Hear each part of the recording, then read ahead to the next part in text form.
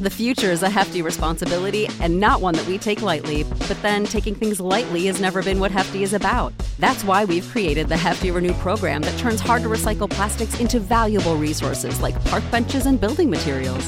To participate, simply fill up an orange Hefty Renew bag with accepted items, tie it up, and drop it in with your regular recycling. That's it. It's that easy. It's time to rethink recycling with Renew. Particular valued resources may vary by geography. More info available at heftyrenew.com. When you need mealtime inspiration, it's worth shopping Kroger, where you'll find over 30,000 mouth-watering choices that excite your inner foodie. And no matter what tasty choice you make, you'll enjoy our everyday low prices, plus extra ways to save, like digital coupons worth over $600 each week. You can also save up to $1 off per gallon at the pump with fuel points. More savings and more inspiring flavors make shopping Kroger worth it every time. Kroger, fresh for everyone. Fuel restrictions apply. Oh, no. I want to. Yeah. Sweet. Cool. Ready? Ready. Let's go. What's up, Lightweights? Today's guest is Forrest Galante. He is a world-renowned wildlife biologist, TV show host, and fellow podcaster of the Wild Times podcast. He's hosting shows on Discovery Channel, Animal Planet, History Channel, guested on Joe Rogan, and blew up from his appearance on Naked and Afraid. True story. That's crazy. You're just lucky I'm wearing pants today. I mean, take them off. I don't care. Recently, you posted a video of you swimming with a hammerhead shark. Yeah, from El Nino 2015. Yeah, so you find a shark in the water, throw out the fish that you just caught and jump in. Well, not only that, but it's a shark that was out of its natural range by like 500 miles. So this was at the Northern Channel Islands right out here in front of my house in Santa Barbara. And to see a hammerhead cruising around the Northern Channel Islands is like utterly bizarre, just not something that happens regularly. And that was a freak phenomenon because it was during the El Nino.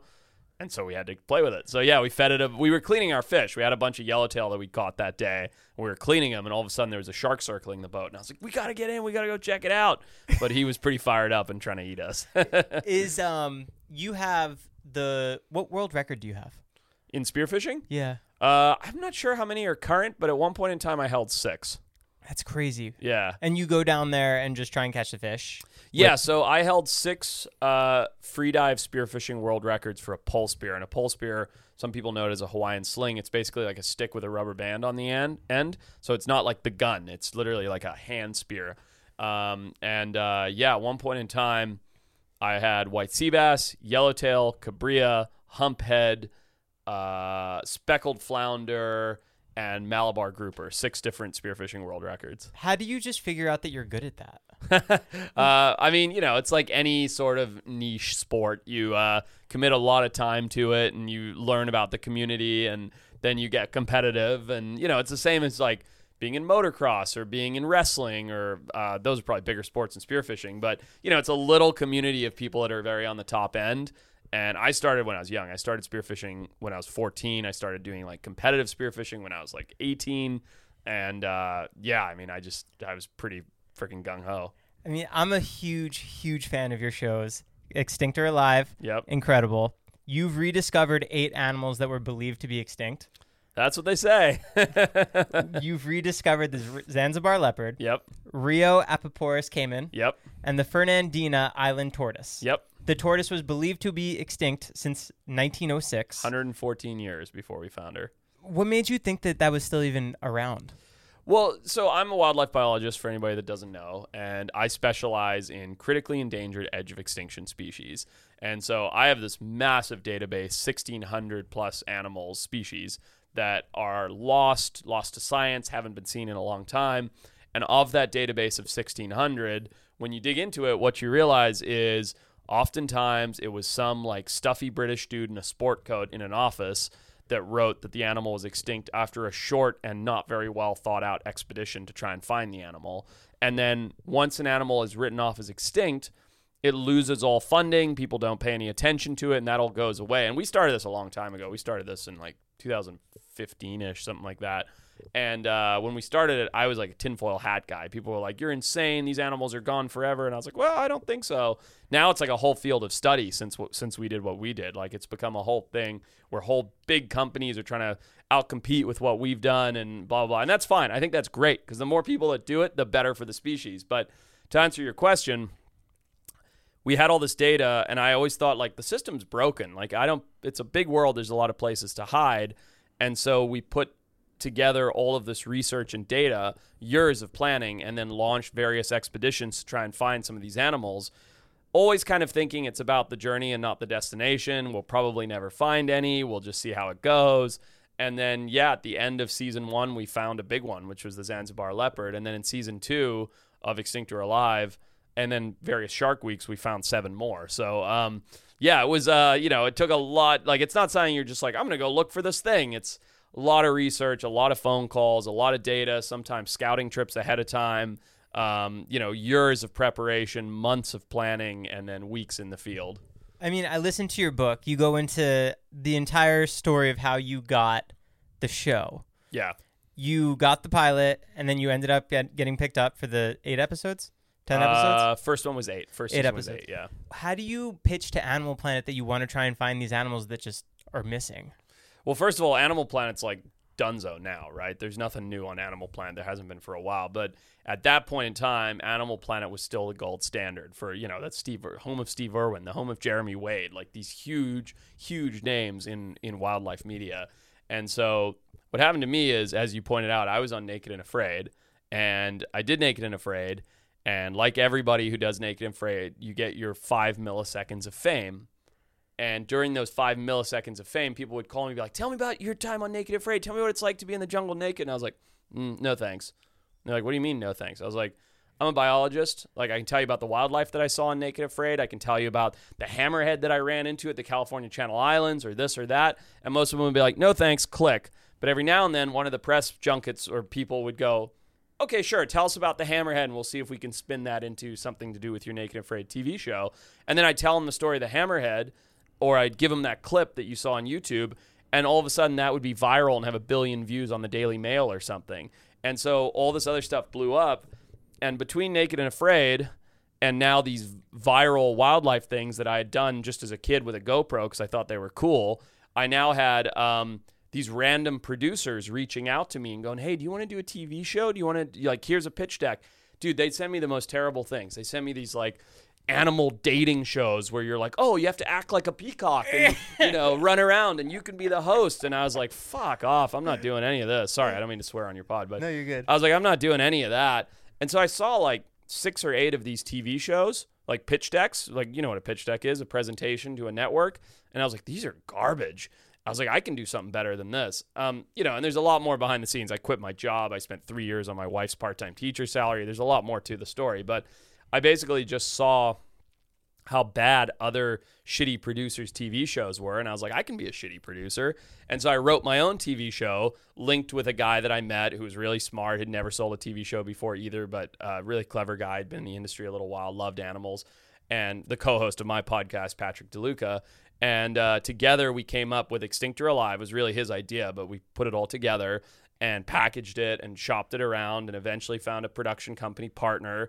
And then with that production company, took it to a network. And you took it to all the networks. Took it to Nat Geo, Discovery, History, Curiosity Stream, all of them. Were any of the other ones interested? No. Hard nose across the board, except for Animal Planet, who gave us like a very soft maybe. And then after like 6 more months of patiently pestering them, finally got a yes, let's go do a pilot. And then I was like, holy shit, I just sold a TV show that I'm on. And that was the start of it all.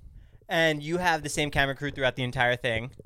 I've had two people from day one. Everybody else, like, as you can imagine, so when we sold a TV show, the first thing you do is hire a bunch of like LA TV people, right? As everyone does. These guys don't hold up to what we do. You read the book, like sometimes months intense and I mean, a lot you guys of are getting stung by wasps. Wasps on the dick stings, you name it. So a lot of guys dropped out pretty early and a lot of guys were not cut out for it. But over time, over the course of the first like season of my show, the first show I ever did, I settled in on a crew of guys literally by episode 4. Mark Romanoff? Romanoff was one of them, yeah. I met him when I did an episode of Shark Week 2 years ago. Oh, there you go. Yeah, Romanoff was a part of it. He's actually on to doing other things now, but J.Q. Brantley, Mitchell Long, who's my right-hand man, Johnny Harrington, and the squad who we put together, who are now literally like, I've done every single show with them for the last 10 years. I mean, you find the animal, you get the funding. Where does the funding come from? And what do you do with the funding? So I'm just the gun for hire, right? So we're the find the animal guy, or I'm the find the animal guy, and the funding comes from the network. So when most people sell a TV show, Shark Week, doesn't matter what it is, the production company just makes all the money and then goes and like uses the money that the network funds gives them to make the production. We have a whole different business model. So I started a company called Fantasticus Pictures, and our production model is when we get funding from a network, whatever it is, we use that funding instead of just to make ourselves wealthy to pay for necessary conservation work in exchange for filming rights and access. So in other words, what happens is, whereas most production companies goes, cool, you gave us, I'm making all this up, it's arbitrary numbers, $200,000 to go make an episode of The Housewives, right? It actually costs them like $20,000 to make an episode of The Housewives. I'm making all these numbers up because they're just filming in a fucking hair salon in LA. Well, when I sell an episode for $200,000, $150,000 of that goes to the expedition. It goes to donations to the scientists. It goes to ongoing conservation efforts. It goes to vehicles that are needed, or tranquilizing darts, or scientific tools, whatever it is. We pay for all the conservation work and then say, hey, can we actually come along and film it and be a part of it? So we don't make a lot of money, but we have a lot of fun doing it. When you go do these expeditions, how much are you just shelling out to the locals to try and get you to where you need to go to find out where that watering hole is? A lot, it's not like you just show up with pockets full of cash because you'd be bled dry in a heartbeat. But, like I said, we spend months pre-producing these. It's not like your typical, reality show. Like months and months and months go into our pre-production process. So, we're finding in-country fixers, locals. We're paying them. They're then finding the hunters or the villagers or whatever it is that have seen the animal. They're paying them to go out and track it or look for it or gather intel from other communities. So everybody gets... The money gets paid out to everybody that's involved, obviously, like any business. And by the time we get there, we have a small pocket full of cash that we end up always leaving behind somewhere. Right. Yeah. So, because you found the leopard. Yeah. And you were so protective on it that no one can say that you guys found it because you were worried about poachers. Right. In the early, yeah, exactly. Like we had to be very careful about how we disseminated that information because it's such a small area. Right. So how do you protect it once you leave and once the episode comes out? Well, and like I said, that's why I'm the gun for hire. So early on in my career, what I thought is we'll try and manage the ongoing conservation of these species. That's incredibly unrealistic. So instead, we're always partnering with local groups, organizations, sometimes on camera, a lot of times off camera. And then when we get this data, this information, camera trap information, fur, DNA, poop, whatever it is, we then hand it over to the local authorities and local conservation groups and go, here's all the info. I'm glad we were able to contribute. Please try and protect it. And then we walk away. We certainly not handing it over to hunters, but we're handing it over to the people that we think and don't think we vetted and know have the best ability to manage it. Does finding that leopard secure season 2 in your mind? In our mind, it did. I remember the first thing because I was like, I don't know if you've ever seen the clip. I'm like crying and jumping around, freaking out and stuff. Freaking out. Yeah. And a kid on Christmas Day. Yeah. I was insane. I headbutted my sound guy. I mean, I went nuts. And the first thing that Mitchell Long, my right-hand man, says to me is, congrats on season 2. And that's all he's thinking about because he's a TV guy. He loves animals and everything, but he's a TV guy. And like, I wasn't even in the top 500 thoughts of mine. It was like, I didn't even cross my mind, but he was right. I'm sure it was that find and the fact that that was all over the news everywhere worldwide that allowed us to get a second season. How much does the camera crew slow you down? Because I feel like you've been this way since you were a kid. Yeah, I'm a nut. In the beginning, the camera crew slowed me down a lot because I didn't understand how to operate with a camera crew. Where, especially when it was those early days of LA guys who like couldn't keep up with me through the jungle. And some of them, I mean, I remember our first director of photography, I won't say his name, but he was like 58 years old. And I was like 26 years old, 28 years old at the time. So I'm going full send, the whole time. And I look back and the camera guy's gone. Like every time, like, all right, we're going to hike up to the top of that mountain for a lookout. And he's like, what? I'm like, yeah, it should take us about 2 hours to get to the top so that we can have a good vantage point. He's like, I can't do that. And so like in the beginning, it slowed me down a shit ton. But then I got this crew, like I mentioned now.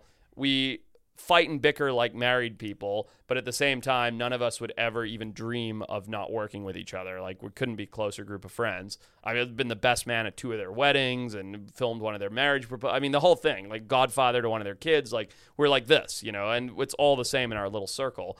And they don't slow me down at all. In fact, if anything, it's like being on a sports team. It's like being on a rugby team. I play rugby. It's like you hype each other up. Like, if I'm down, if I'm beaten, I've got sunstroke or beat up from, some stomach infection from eating God knows what in Madagascar or whatever, Mitch is there. He's lifting me up. He's like, come on, man, you can do this. We got this today. And then Johnny's like hitting me on the back. He's like, I know you want to find that snake. Let's go. So we hype each other up. So now I'd say they're the opposite of slowing me down. They help keep me going. And same for them when they're down and beat, which happens to all of us. Yeah. You mentioned stomach infection, the wasp stings. You've been bitten by sharks. You tranked a lion that woke up. Yeah. What's been the most dangerous animal encounter that you've had? It was a cop-out, but I always say it when people ask me. The most dangerous encounter is always people. It's always humans. It's poachers with guns. We got chased out of Mozambique by government. It was literally like some kind of Nick Cage movie. Like, our plane was taking off from the runway as these guys with AK-47s in the back of the truck were chasing us down the runway. Were they shooting at you? No, they weren't, but they were going to. We could see them driving in as we took off, and like... What goes through your mind during that? Dude, we've had so many. I mean, you've read the book now, like in Myanmar, when we nearly went to jail in Myanmar and stuff. For the drones? For the drones, yeah. Like, it's... Yeah, guys, it's illegal to bring a drone into the country, so Forrest's idea is to deassemble the drone and bring it in. Smuggle it in. Yeah. Yeah. Don't tell anybody. I only wrote a book on it. But Can you go back there now? No. God, no. Can't go back to Myanmar. I mean, I was a young producer. I gotta get the shot, so we needed a drone. I mean, what's going through my mind most of the time, things have changed. Like, I got a family now. I haven't had any. My wife was pregnant during our last very close call. I didn't actually have my son yet, which was the one in Mozambique where they're chasing us down the runway. Government guns, but. What's going through my mind, the reason I bring up that my wife is pregnant and now I have a son, is now it would probably be like, fuck, am I going to get home to my family? Can I take care of my son and all of that? Back then, and I think this is just a comment on how I was raised, being in the safari business and being in Africa, it was just like, how do I make sure the crew gets through this? So multiple times, like in Myanmar as well, I'll always put myself first. So when I say put myself first, I don't mean like try and get out first. I'm the one who goes and talks to the cops. I'm the one that goes and tries to be the first line of defense while the crew gets out of there. So I look at, and I think the team would agree, like, I look at myself as the team leader.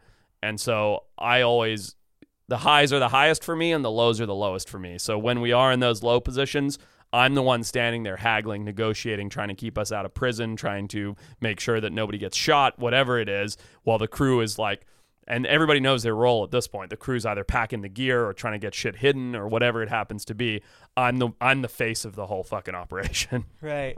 Your new special, Alien Sharks, on Shark Week. Yeah, just came out. Smashed. Did Killed? Really well. Killed it. You're the only face on that when I was looking on the app. I know, it's crazy, huh? There's just a big fucking mug of me. And then everything else like is just hair sharks. messed up from the wetsuit. You look cool. I look In the hobby, it's not easy being a fan of ripping packs or repacks. We hype ourselves up thinking we could pull one of the best autographs in the game, but guess what? With zero transparency on available cards and hit rates, it's all just a shot in the dark. Until now. Introducing slab packs from arenaclub.com, the only repack that provides real value, a complete view of all possible cards, and clear hit rates for each one. Now, when I buy slab packs on Arena Club, it finally feels like I know what I'm getting. What I love is the display of the available cards, the hit rates, and the grading. Arena is a marketplace for card collecting, buying, trading, selling, displaying, and with Arena Club slab packs, they're revolutionizing the repack game with transparency.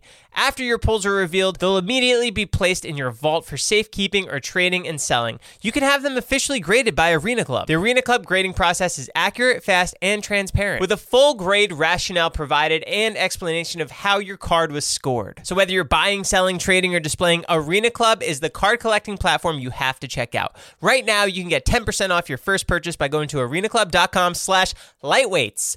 Wow, that's a crazy offer. 10% off a $400 slab pack. That's $40 right there. Anyways, go to arenaclub.com/lightweights for 10% off your first purchase.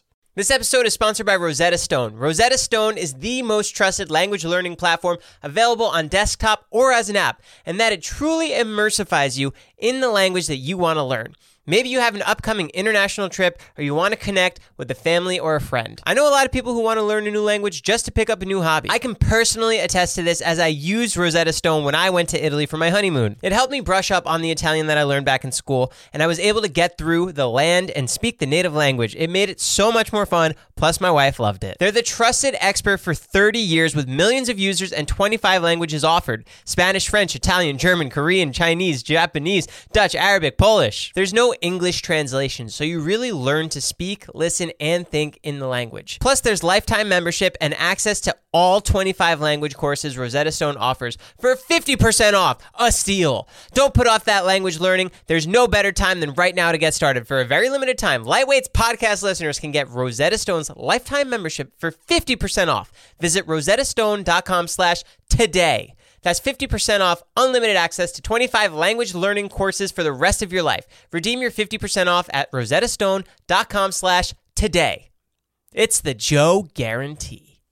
Save big on brunch for mom, all in the Kroger app. Get half gallons of delicious Kroger milk for $1.29 each. Then get flavorful Tyson natural boneless chicken breasts for $2.49 a pound, all with your card and a digital coupon. Shop these deals at your local Kroger today, or tap the screen now to download the Kroger app to save big today. Kroger, fresh for everyone.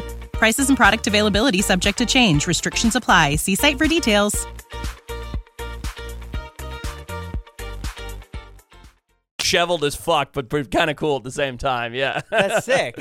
Yeah. How involved are you in the editing of the show and making sure the story is told correctly? 110%. It's my production company that does it all. So yeah. So I don't know. Last time we talked might have been before all this, but about 4 or 5 years ago, I started a production company, Fantasticus Pictures, and that every show that I've made since then has been 100% my production. So I conceptualize it, I pitch it, I sell the shows, I pre-produce them, show run them myself. I don't have a producer in the field anymore. It's just me, and I show run and produce everything, direct the cameras, everything, and then come home and do the edits and deliverables. Oh, wow. Yeah, so all the storytelling is me. How many productions are you working on for the future now? Oh, fuck, a lot. Yeah. Can you share what you want to... Yeah. I have how do I say this without getting in trouble? I have 4 different things at Discovery Channel, 1 thing at History Channel, 2 things on streamers. I can't say who. These are all in the works? All in the works, yeah. All in development or actually post, not just development. Development usually means you're pitching it. These are the step above that. Okay. And then we launched a YouTube channel earlier this year. What's it called? It's just my name, Forrest Galante. But that's actually a lot of fun for me. Every YouTube star in the world wants to become a TV star, and I'm a TV star who's chasing being a YouTube star now. And I don't really care about being a YouTube star, but the thing I'm the most excited about is not doing a whole bunch more productions that I've been doing for the last 10 years. It's actually doing this whole YouTube model, which is all new to me. It means I don't have a boss. I don't have to sell a show to Discovery to get funded. Like, we fund it up front, and then hopefully people watch it enough. So it's really reinvigorated. It's like this idea of doing YouTube content and whatever shows I want to do at still our super high production quality is really fun. So that's actually the thing I'm the most excited about at the moment. Yeah, I mean, you've amassed 1 million followers on TikTok, and last time we talked 2 years ago, I don't think you had near that, right? I don't think I had a TikTok. I think TikTok's only been around for about a year. Right. Well, it's been around for a while, but my TikTok. Right, yours. Yeah. Okay. Yeah. Yeah, I mean, your animal stuff's blowing up on there. It is, yeah. It's done really well, and a lot of that is attributed to this awesome kid that I have. I shouldn't call him a kid, but he's like 22 years old, goes to UCSB, phenomenal young talent editor. His name's Tommy, and he's just been editing all of that content for me. I curate the posts and everything, but I throw him all this raw footage, and I'm like, hey, here's me with a snake. Can you do something cool with it? And he sends me back this gangster rap, cool fucking and I'm like, this is cool. Yeah, you had cool songs in your videos. I know. I get messages all the time. How does somebody reach out to you at your level to try and work with you like that? Mostly Instagram. The only social media platform that I look at regularly is Instagram. The thing is, I could tell you, and if anybody's listening to this, this is a good bit of advice for you. if I see a message, because I get a lot of messages, right? If I see a message on social media, my website, whatever, that goes, you'll probably never read this, or I doubt you'll take this seriously, I don't even read the rest. I delete it immediately. And that's like this self-pitying shit that everybody seems to do. I'm sure you've seen it. They reach out and go, you'll probably never even see this, and then they write a whole message. I don't even make it past the but. I just delete immediately. Yeah. I fucking hate that attitude. Instead, like, Haley Martin's a good example. She works with me. I should really say for me, but she works with me. She's a very, very smart young lady. She probably messaged me 100 times between Instagram and my website before I responded. And then I was like, and that's not a comment on me being, super self-important or big dick. It's just I get a lot of messages. So she kept messaging, had this persistence. And instead of just saying, hey, I want to work for you, she'd write me a message and go, hey, here's this incredibly cool thing that I know you'll like, and I'm working on this, and I've done this research, and what do you think of this? She'd write all these messages, and finally one day I saw her message, and I realized there was 96 other messages behind it that I'd never looked at, and I read her latest message and was like, whoa, this is really cool. This chick's like, what was she doing at the time? Like working at this aquarium on these weird sharks and doing this really rad stuff, and she wants to do media on it. And then I read her 95th message, and then her 94th message. I ended up reading all of them and wrote back to her. I was like, Haley, this is awesome. Like, you've been doing all this research and figuring all this stuff out, and you've asked for a job, 96 times. Come work for me. She's like, you're kidding. I was like, no. She's like, that's unbelievable. I can't believe you even read my messages. And I was like, yeah, come work for me. And she's been working with us for like 3 years. So, like, it's just like, I don't want to encourage people to send a million messages, but just being persistent and passionate, and not that sort of typical like generational thing that, our generation has of like expecting a handout. Like, hey, I want to work with you. What do I have to do? Like, I'm never going to respond to that. But hey, I'd love to work for you. I'll work for free. I'll grind my butt off for forever. You don't even have to pay me. Here's a bunch of research. Here's a bunch of proof that I can do it. Like, I'm a great editor. I'm a great shooter. I'm fantastically passionate about finding animals, whatever it is. I read all that and go, yeah, this person actually has something. Yeah. Don't give people a reason to say no. Or exactly. An idea to even say exactly. no. Exactly. You have a new show, Shark vs. Snake. Yeah, that was last Thursday night on Shark Week as well. I did 2 Shark Weeks this year. Okay, I wasn't sure if that was a show or a special. No, special. Shark Week special. Okay. And how'd that one do? Really good as well. Like, Alien Sharks was like way up there. This was still number 1 of the night and everything else, but really good, and I think people just like our shows because they're so different. My crew's always involved. We're self-deprecating to a ridiculous level, because I'm always making fun of the crew on camera. We wear like silly wetsuits. We take what we do very seriously, but we do it with a lot of humor and enjoyment. We make fun of each other. We make fun of the crew. There's probably 8 shots in Shark vs. Snake of the crew making fun of me and being like, this guy's an idiot. And at the same time, I'm catching one of the world's most venomous snakes, pushing tiger sharks off, So we're doing really cool stuff. But most Shark Week is like, this week, the man-eating killer great white. And we're like, it's fucking stupid. Like, yeah, sharks are dangerous. Not if you're not an idiot. And here's how we do it. And we think it's fun. And I think that's really resonated with people, because our shows are a big staple across Shark Week. Like every single year they come to us wanting to do more and more, and people really like them. Like the feedback's always incredibly positive. People like the humor behind it. Like, we just take our job seriously, but with a high dose of fun. What's the aftermath of Shark Week for you? Are you getting recognized a lot more from those specials? I just got to reset the cameras, but we can keep talking. No, you're good. Do you want me to wait? No, you're good. No, I would say absolutely not. I mean, people who tune into Shark Week have probably been watching Shark Week for 20 plus years.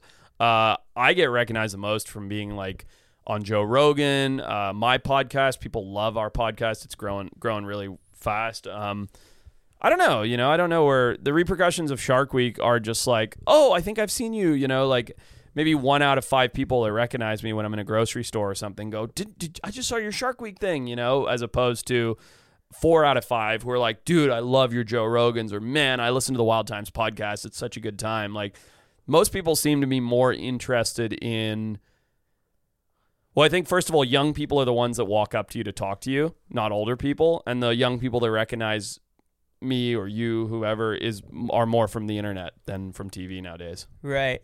So, I mean, I know you're trying to break into the internet more on your YouTube channel. Yeah. Are you filming specifically for it? Yeah. Oh, yeah. So we just wrapped our first 5 days of filming for it ever. Are you tackling it like a regular show? Yeah. That's so cool. So we can't obviously allocate the same budgets to it because, a Shark Week show costs a lot of money. You can imagine, we've got 50 plus people working for it and a bunch of boats, insurance, and crazy underwater cameras. So we can't allocate the same amount of resources to it, but we're still treating it in a very similar manner. It's still very high end. It's all shot on Red cameras. It's all pre-produced properly. Like, we're treating it like the real deal. And yeah, we just wrapped our first 4 days of filming for it. I've got another 6 days coming up in Florida in 2 weeks. What are you doing there? I can't tell you. Oh, Gotta come tune on. in. No, I can tell you. No, we're doing a bunch of cool stuff. So first of all, I'm going to this thing called Animal Con, which we're not filming for YouTube, but because I'm already going to Florida to public speak and live broadcast from Animal Con, which is a big animal convention. Really cool, by the way. After that, I've extended the trip 5 more days, and each day we're doing a different YouTube video. One of them, my buddy Billy Hawthorne, is like the leading turtle biologist in Silver Springs, which is this incredible clear river system where nobody's actually allowed to go in that part of the river where he is. But because he's the turtle biologist there, he has boats and access to the whole thing. So we're going to spend a day making a friendly competition between him and I who can catch and tag the most turtles. Who do you think's going to be? Oh, I'm going to smoke him, dude. Really? I taught Billy, if you're listening to this, I taught Billy everything he knows, okay? He's like this young, he's a hotshot, don't get me wrong. I got him on his first big fish spear fishing. He lived in the Connecticut. Billy, you're in big trouble, bud. I'm going to send this to you. No, I'm going to smoke him, but he's probably going to win because he does it like every day. But yeah, so, we're going to do stuff like that. It's like fun videos, super outgoing, all adventure and wildlife based, of course.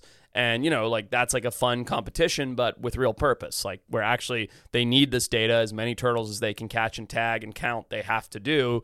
And we're going to turn that into a really cool YouTube video. So it's things like that. Oh, that's going to be so fun. Yeah, it'll be a blast. In your book, Still Alive, you're constantly in new ecosystems. I know you said that you do months and months of prep work. Yeah. But you obviously can't prepare for everything. Oh, of course not. So how do you really make sure that you're actually prepared? Because I feel like when you're out there, you start seeing all these other things that you didn't see coming. A lot of it is just experiential. So once you've done two expeditions into the Amazon, you kind of understand what the Amazon's like. And so... Is it unlike anything else? The Amazon? Yeah. Yeah, it's incredible. I could live in... Like Paul Rosalie, I don't know if you know who he is. Yeah. Good buddy. He lives in the heart of the Peruvian Amazon, like in a tribe, like with a tribe in a village. And I could... If I didn't have a family, I could totally do that. Just like, the Amazon's incredible. But... so a lot of it experiential, whether you've been in the Amazon or the Arctic or whatever, you're like, okay, I know what to expect. I've camped in a deep tropical jungle from canoe for 6 weeks before. I know what to expect. But, I've been to the Arctic before. I know what Antarctica is I know what the cold's like. So a lot of it's just experiential over time. And you start to learn little things like, oh man, we can't go without hand warmers. Like, oh dude, you like a cotton shirt? Forget about it. It's fucking stinks. It's sweaty. It's gross. You got to have, lightweight sun gear. Things like that. It's just experiential. But that being said, we spend months pre-producing, like we said, and we have this whole 35-step plan where you do this followed by that, and that goes to there, and then we try and shoot this scene, and we go look over here for this animal, and if that doesn't work, we go over here. Usually I'd say by hour 2 that's in the dumpster. It doesn't matter how many times we do it, we always have a plan going into it. But you land, you're in Colombia, whatever, and it's like, plane's not here. What do you mean the plane's not here? According to our plans, we have to land by 5 p.m. tonight because there's FARC rebels, and if we're out there after dark, the rebels can come in, they can steal all your camera gear, and they can murder you, and blah, blah. It's like, yeah, plane's not here. What do you mean the plane's not here? They're like, we don't know where the plane is. It might be here tonight, it might be here tomorrow. You're like, take the plan, throw it in the trash can, fuck it, whenever the plane shows up, we go, And, that's just how it works, on these types of expeditions. It doesn't matter how much you've done. You always try and plan for the most, pack as light as you can, but as efficiently as you can. And make sure that you have everything, but it's usually plans go out the window early, and then you fly by the seat of your pants. What's the toughest ecosystem for you to film in? For me, it's water's easy. For me, it's cold. Yeah, I filmed this thing up in Alaska. It's coming out on our YouTube this week, actually, called How to Survive in Prehistoric America. It's really cool. And we spent 5 days filming in Alaska in November, northern Alaska. I'm dead, dude. I'm dead. What is it? It's 85 out right now. I'm wearing jeans. I need I don't like cold. Yeah. I don't like, dude, for me, like all the, and more power to those people that go snow camping and, do Arctic expeditions and stuff. There is no such thing as too hot for me, but it's like below 65 is too cold for me. You mentioned prehistoric. Yeah. Let's talk woolly mammoths. Let's go. What are we doing? Well, we, being Colossal Biosciences, of which I'm involved, are doing some incredible things. They're bringing the woolly mammoth back. So I talked about that on Rogan, and, I talk about it a lot on my shows. Colossal Biosciences is an incredibly innovative, forward-thinking company that's doing, for lack of a better term, disruptive conservation. They are taking the models that we've had for hundreds of years, not millions or thousands, hundreds of years of conservation, and flipping them on their head and going, here's a radical approach to fix ecosystems. And one of those is by putting woolly mammoths back in the Arctic tundra, which can and will effectively fix and massively slow down the melting of the permafrost. And I can explain how, but it's radical. And because this is such a well-funded, unbelievable organization, if you go to their offices and things, they're doing it. Like, there are going to be woolly mammoths walking around in the next 10 years. And they're putting them on an island? Not an island. Right now, things have shifted due to the Russia-Ukraine conflict, because originally it was up in Siberia, the testing areas. But it's all very well thought out. So I'm on the board of conservation advisors. So I'm one of a number of people that advise on what do we actually do with the mammoths when we have them. What do we do with them? Well, that's it. So eat them? Eat them? Eat them? Maybe one day, but not yet. No. So, it's all going to be very well thought out and clearly managed. So you're going to have a big area, containment area, up in their natural habitat. There's a place called Pleistocene Park where they've been simulating what mammoths will do to an environment by adding other large animal like steppe bison and things like that, and then knocking down trees, which is what mammoths do with bulldozers. So, seeing what it does to shape the environment. And then what we're going to do is take a different chunk of land, probably in Alaska, and put mammoths in that chunk of land, fully contained, big fences, everything else, and monitor it, see how it goes, see if we can expand that, see if ultimately we can release them into the wild. It's none of this happens quick. Like, we're talking about very thoroughly studied, slow progression, but it's the way that you have to do it. What do you think of when you first hear this? Like, when they came up to you and had this idea, did you believe it? I thought of Theranos. That's what I thought of. When I first heard, remember Theranos, right? No. Oh, Theranos is a big, tech company that was basically just all smoke and mirrors. They, cheated their investors out of millions of dollars, and the whole world thought they were going to, change the world. And this is not a comment on Colossal. This is a comment on my skepticism. When I first heard, there's this company called Colossal that's bringing back extinct animals, and the mammoth's only one of a handful of going to be many, actually. What are the others? The ones that are publicly announced that I can talk about are the woolly mammoth, the thylacine, and the dodo right now. And I'll tell you this, you're going to want to keep an eye out the end of this year because there's something big coming. Really? Yeah. Physically big? You have to keep an eye out. Bigger than a woolly mammoth? It's a big deal. T-Rex.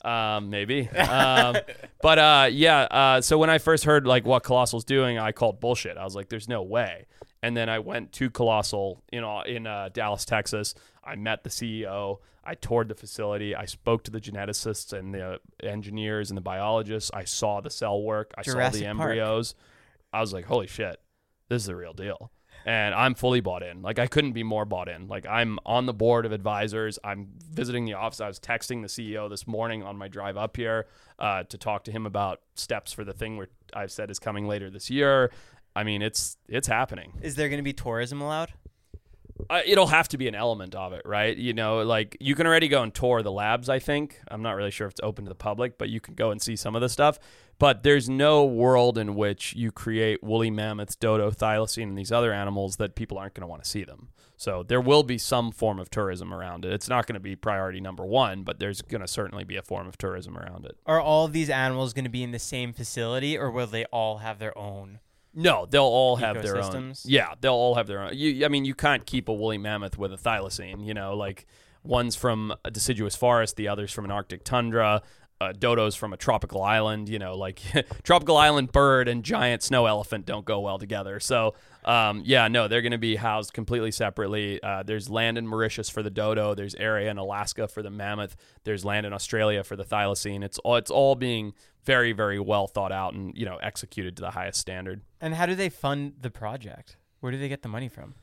That's not a question for me, really. That's a question for the CEO. But they're are they publicly traded or not yet? I'm not actually sure, but they're a big company. You know, they've brought in, I think they have an over $1 billion valuation now, and they've only been around like less than a year or so. They've managed to bring in a lot of investors, a lot of investment, and that's leading the charge. Would you say this is one of the biggest advances in technology for biology? No, I would say this is the biggest advancement for wildlife science in human history. Fact. That's big, man. It is. It's really big. You know, like this is, if this goes well, which I believe it will, or I wouldn't be so supportive of it. If and when this goes well, it will change human history. It will right humanity's wrongs. We will be able to bring back animals that we have selfishly, intentionally or unintentionally, driven to extinction to repair ecosystems. Mammoths single-handedly can offset something like 6 trillion tons of carbon emissions. You know, don't quote me on that number. You can look it up on their website. But it's massive amounts of carbon emissions by keeping the permafrost on the ground longer so that the carbon doesn't escape into the atmosphere. I mean, we can basically save the planet. That's very, very, very like grandiose, but we can basically save the planet by fixing these ecosystems with the species we've taken out. What would you want to bring back? A lot of things. I mean, anything that we have unjustly killed off, right? You know, like Javan tiger or Balinese tiger. That's just a subspecies of cat of these, you know, tigers from Indonesia that deserve to be in those environments, but selfishly humans have killed them off for their fur or whatever else. The dodo is a perfect example, right? Everybody alive today that has access to books on the internet knows what a dodo bird is, except no one alive today has ever seen one. They were extinct long before our lifetime. We ran those birds to extinction for fun. We didn't even eat them. When sailors first settled on Mauritius, they'd walk around with a stick and club them on the head as a thing to do because they were bored. You know, like, that animal does not deserve to be eradicated from the planet because we as human beings were so greedy and selfish that we wanted to bop them on the head and kill them just for entertainment value. So, you know, bringing any species that has a story like that led to its ultimate extinction deserves to be brought back. Right. That's crazy. Yeah, it's really crazy. I'm so excited for this announcement. Yeah, it's going to be a big deal. Okay. What would you say is the gnarliest Nature is Metal moment that you've seen? Oh, this is a good one. What's crazy is I've seen some stuff. You know, I saw a kid get shredded by a crocodile. Like, I've seen some stuff. But one of the coolest marine interactions I've ever seen, or wildlife interactions I've ever seen, I was just telling the story to the guys I was fishing with yesterday, these guys, the pelagic guys. And yeah, it's dope. Good looking hat. I love it. I was just telling the story to these guys yesterday. In 2020, I was diving under a kelp patty offshore, which is like a free-floating piece of kelp, and fish like to hang out under them. I've got my big spear gun. I'm hunting for tuna. In Santa Barbara? Off the coast of San Diego. Near to the Tanner Bank, so like 70 miles out, like pretty far, middle of nowhere, just blue water. And I see this kelp patty floating, jump in with my gun, and I've got a smaller gun, not my big tuna gun, because I'm looking for dorado, which are like mahi-mahi.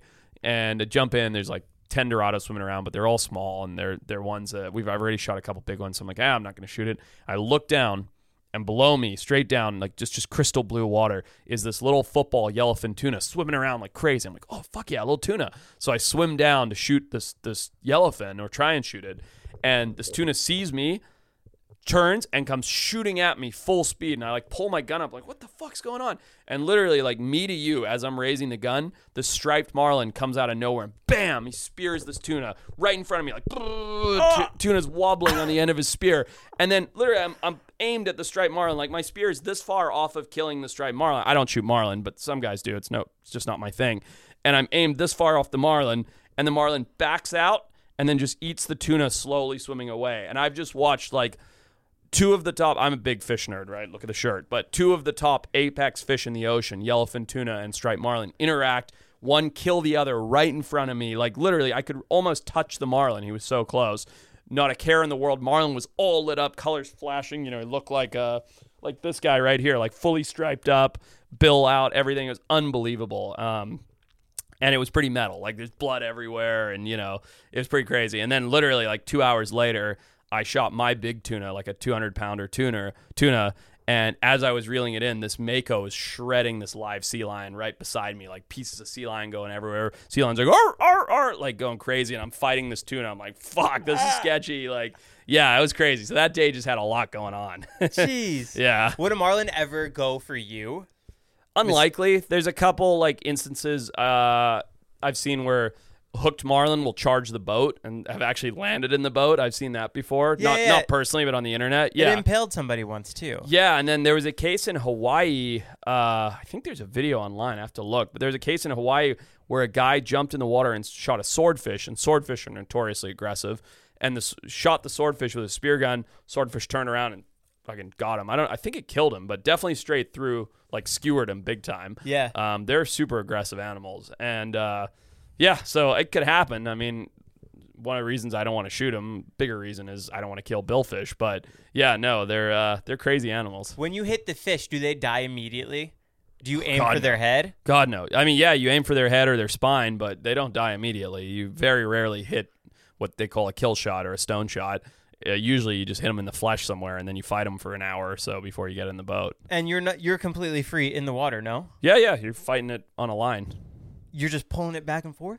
Yeah, it depends. I mean, there's a lot of different systems, but typically, like You fighting a wrestle big tuna, you wrestle them. Yeah, fighting a big tuna, you have like floats and a bungee, and then you're pulling the bungee up, and the tuna's going nuts, and you try and get it in and bear hug it and get it in the boat, and it's all going crazy, and it's a rodeo. How much meat do you have in your fridge right now? In your freezer? It's pretty sad, dude. Yesterday was my 4th tuna trip this season with no tuna, so nobody listen to me. I'm not a good spearfisherman anymore.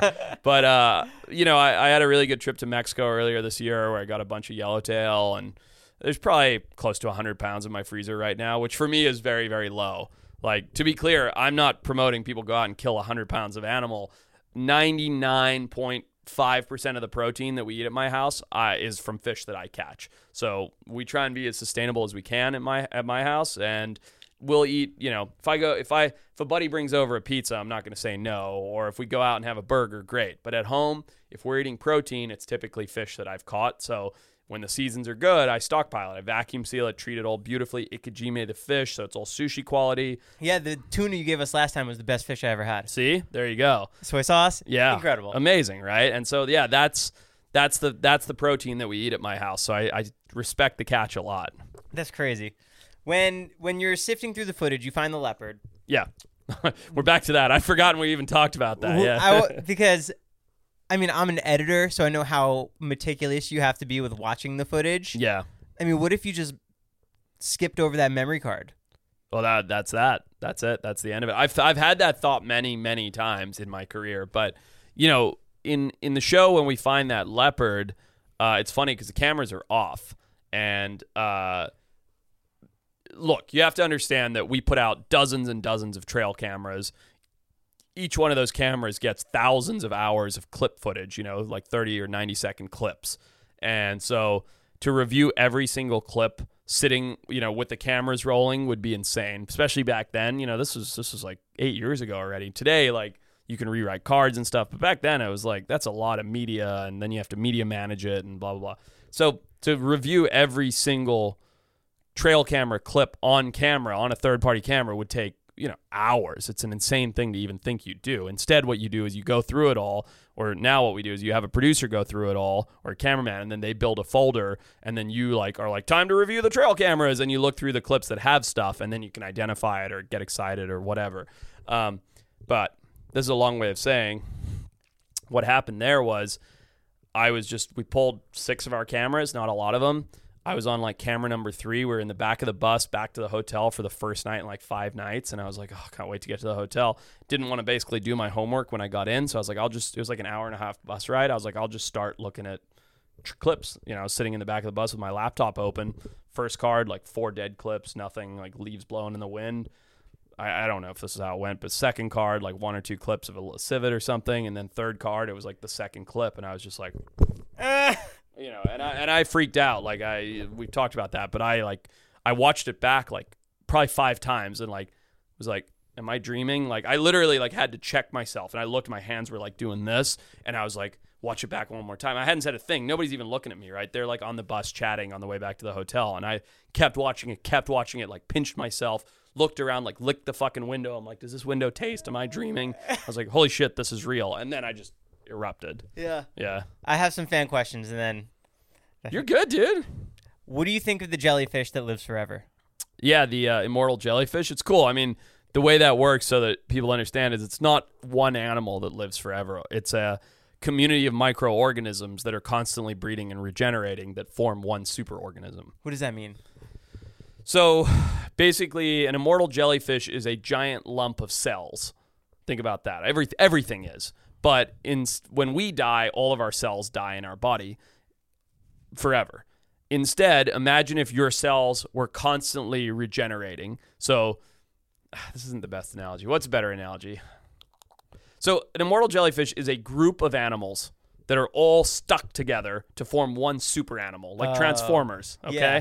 Except all of those little animals that when they die, another one takes its place. So the superorganism never dies. Does that make sense? Yeah. Yeah. Okay. That's a better analogy than our cells, because when we die, our cells do regenerate. That was a terrible analogy. What's your thoughts on drop bears in Australia? Koalas? Yeah. Drop bears?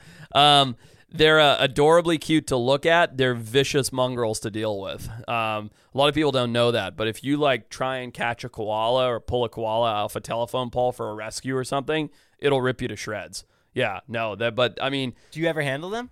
I have handled them, yeah, not wild ones. I've only handled ones that are in not domestication, but in zoos and things like that. But I have friends who do wildlife rescue in Australia, and they're like, give me a wombat, give me a kangaroo, give me a brown snake or a taipan, like any of the venomous, deadly stuff, a saltwater crocodile.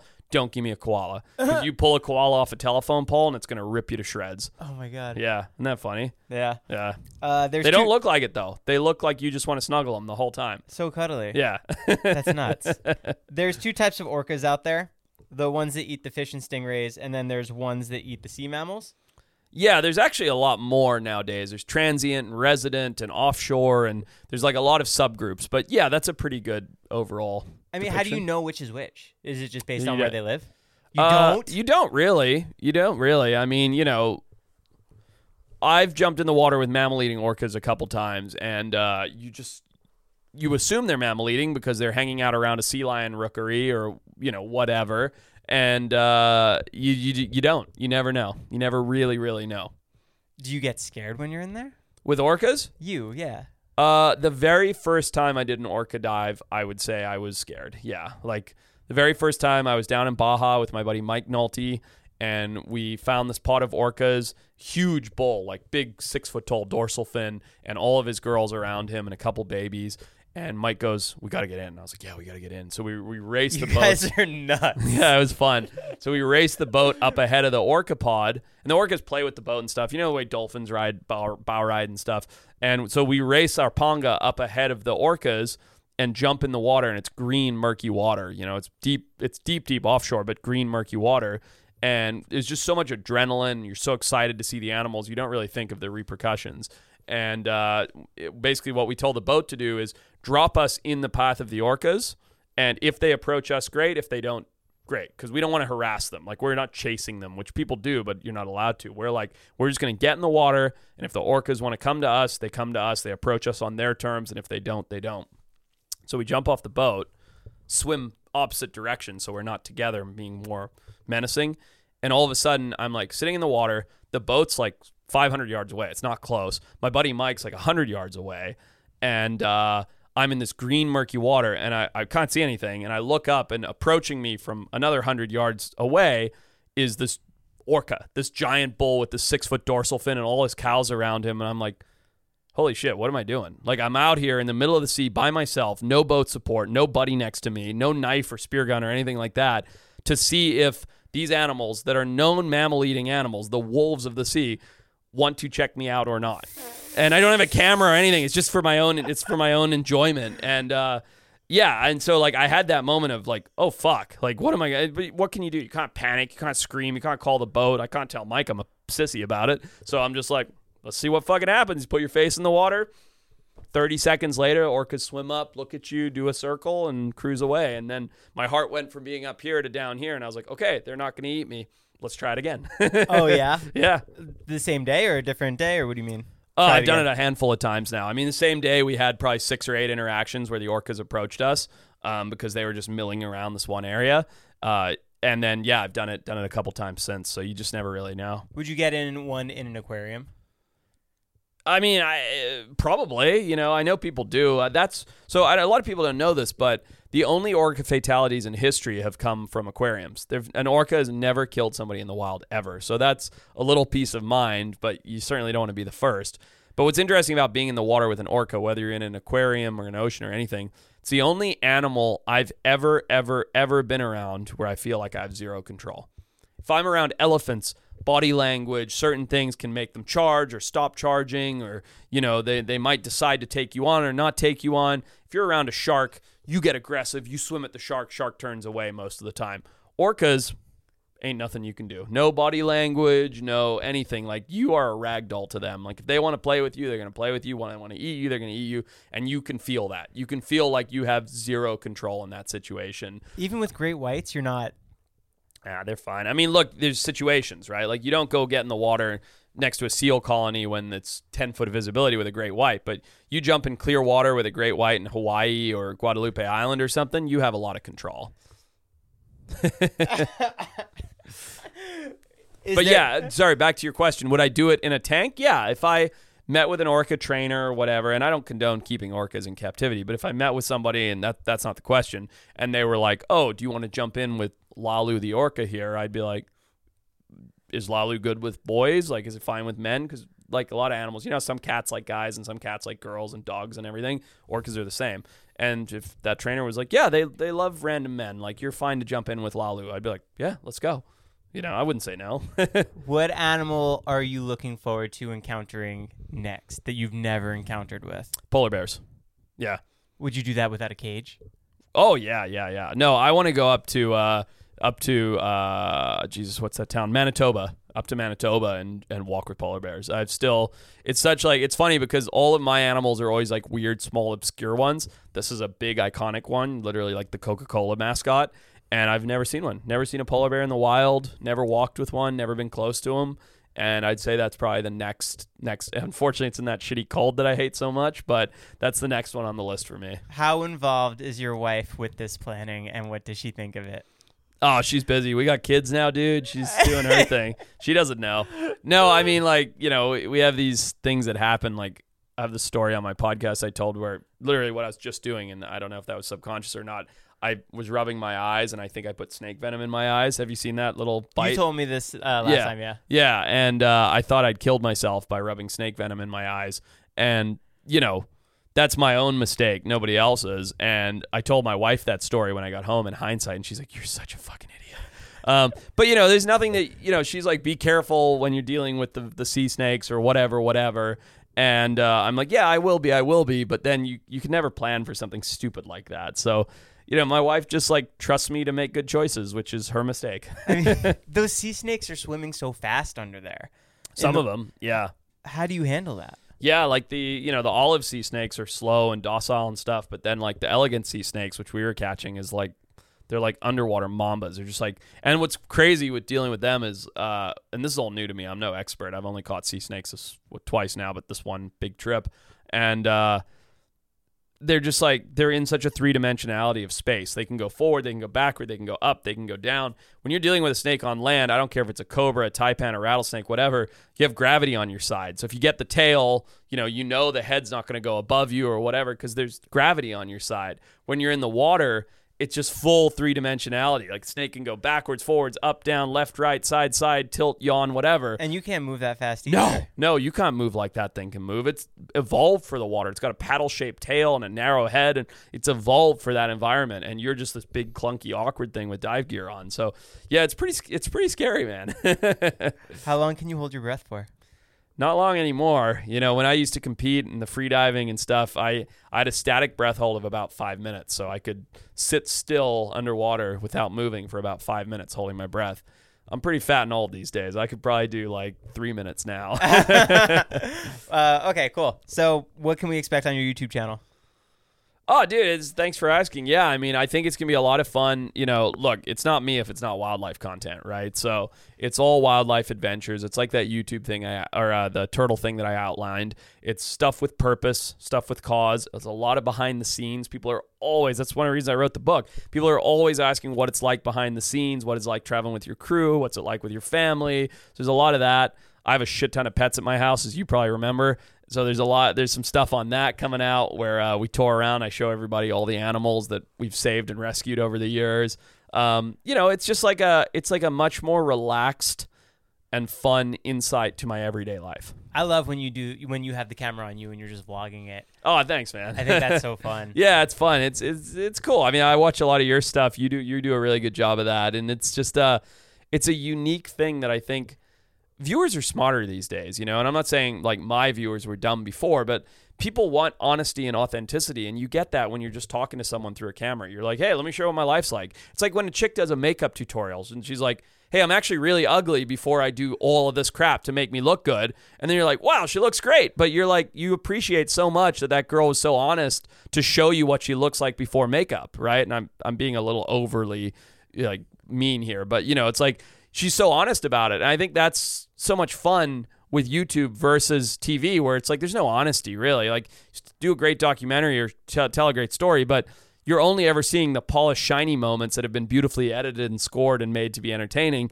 You don't get the raw, like, okay, well, we just caught the snake or whatever. Here's how the crew feels, and they're all sleeping on the floor of the boat because they're exhausted from the adrenaline. Like, you don't show that on TV. You just show the snake catch. Yeah. So it's fun to have the YouTube as an option to get better insight to that everyday life. I really want to see you go through the woolly mammoth. It's coming. At the lab. It's coming. Don't worry.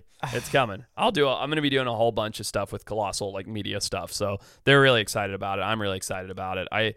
Their message is not broadly out there enough yet. Their messaging is, it's very, very well understood in the scientific community, but your average person doesn't know how important what they're doing is and the implications of it and what's going to happen in the timeline, and showing a lab tour. What does it look like to see the embryo of a mammoth or the DNA of an Indian elephant turning into woolly mammoth DNA, And so one of the things that I'm talking to them a lot about is pushing that narrative and being able to share that with the world so the world can get as excited about it as I am. Yeah, you're killing it with it. We'll see. Well, if you ever need a shitty cameraman on your next safari. Any day, dude. I'm any down. Day. Yeah, I'll take you any day. Okay, cool. You squeezed me in today. This is the last thing. Yeah. I want to give you that whole box of Hexclad.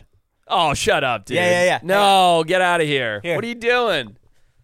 Dude, get out of here. Are you kidding me? The knife set is yours. Dude, you're ridiculous. So just, if you're watching this, lightweights, I walked in here and said, dude, I saw your post. I'm going to go buy a set of these pans because mine are trash. You don't want to give me these. Are you kidding me? They're all yours. Take the whole thing. Dude, this is the nicest. I'm going to kiss you when we're done airing. I won't do it on air, but I'll do it. I'll kiss you right on the mouth.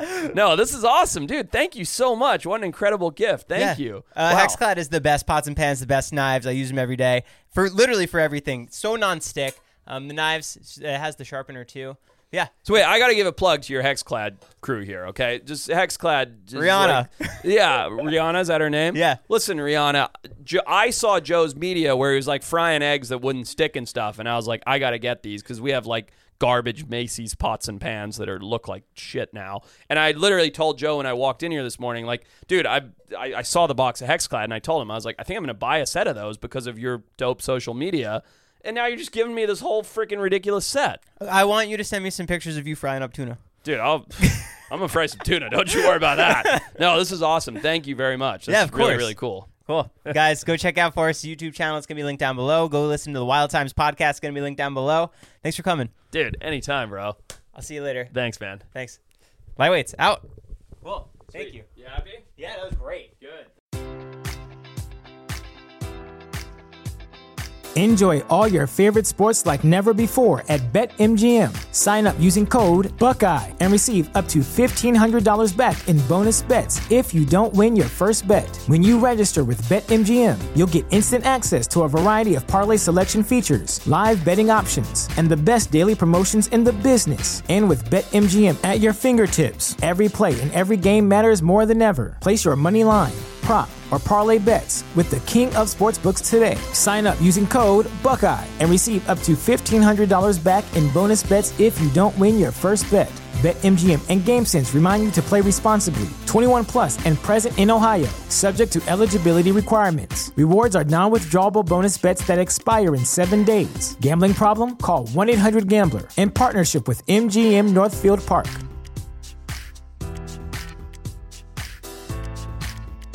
When you visit Arizona, time is measured in moments, not minutes. Like the moment your work stress disappears as you kayak through the canyons. Or the moment you discover the life-changing effects of prickly pear chocolate. But nothing beats the moment you see the Grand Canyon for the very first time. Visit a new state of mind. Learn more at hereyouareaz.com.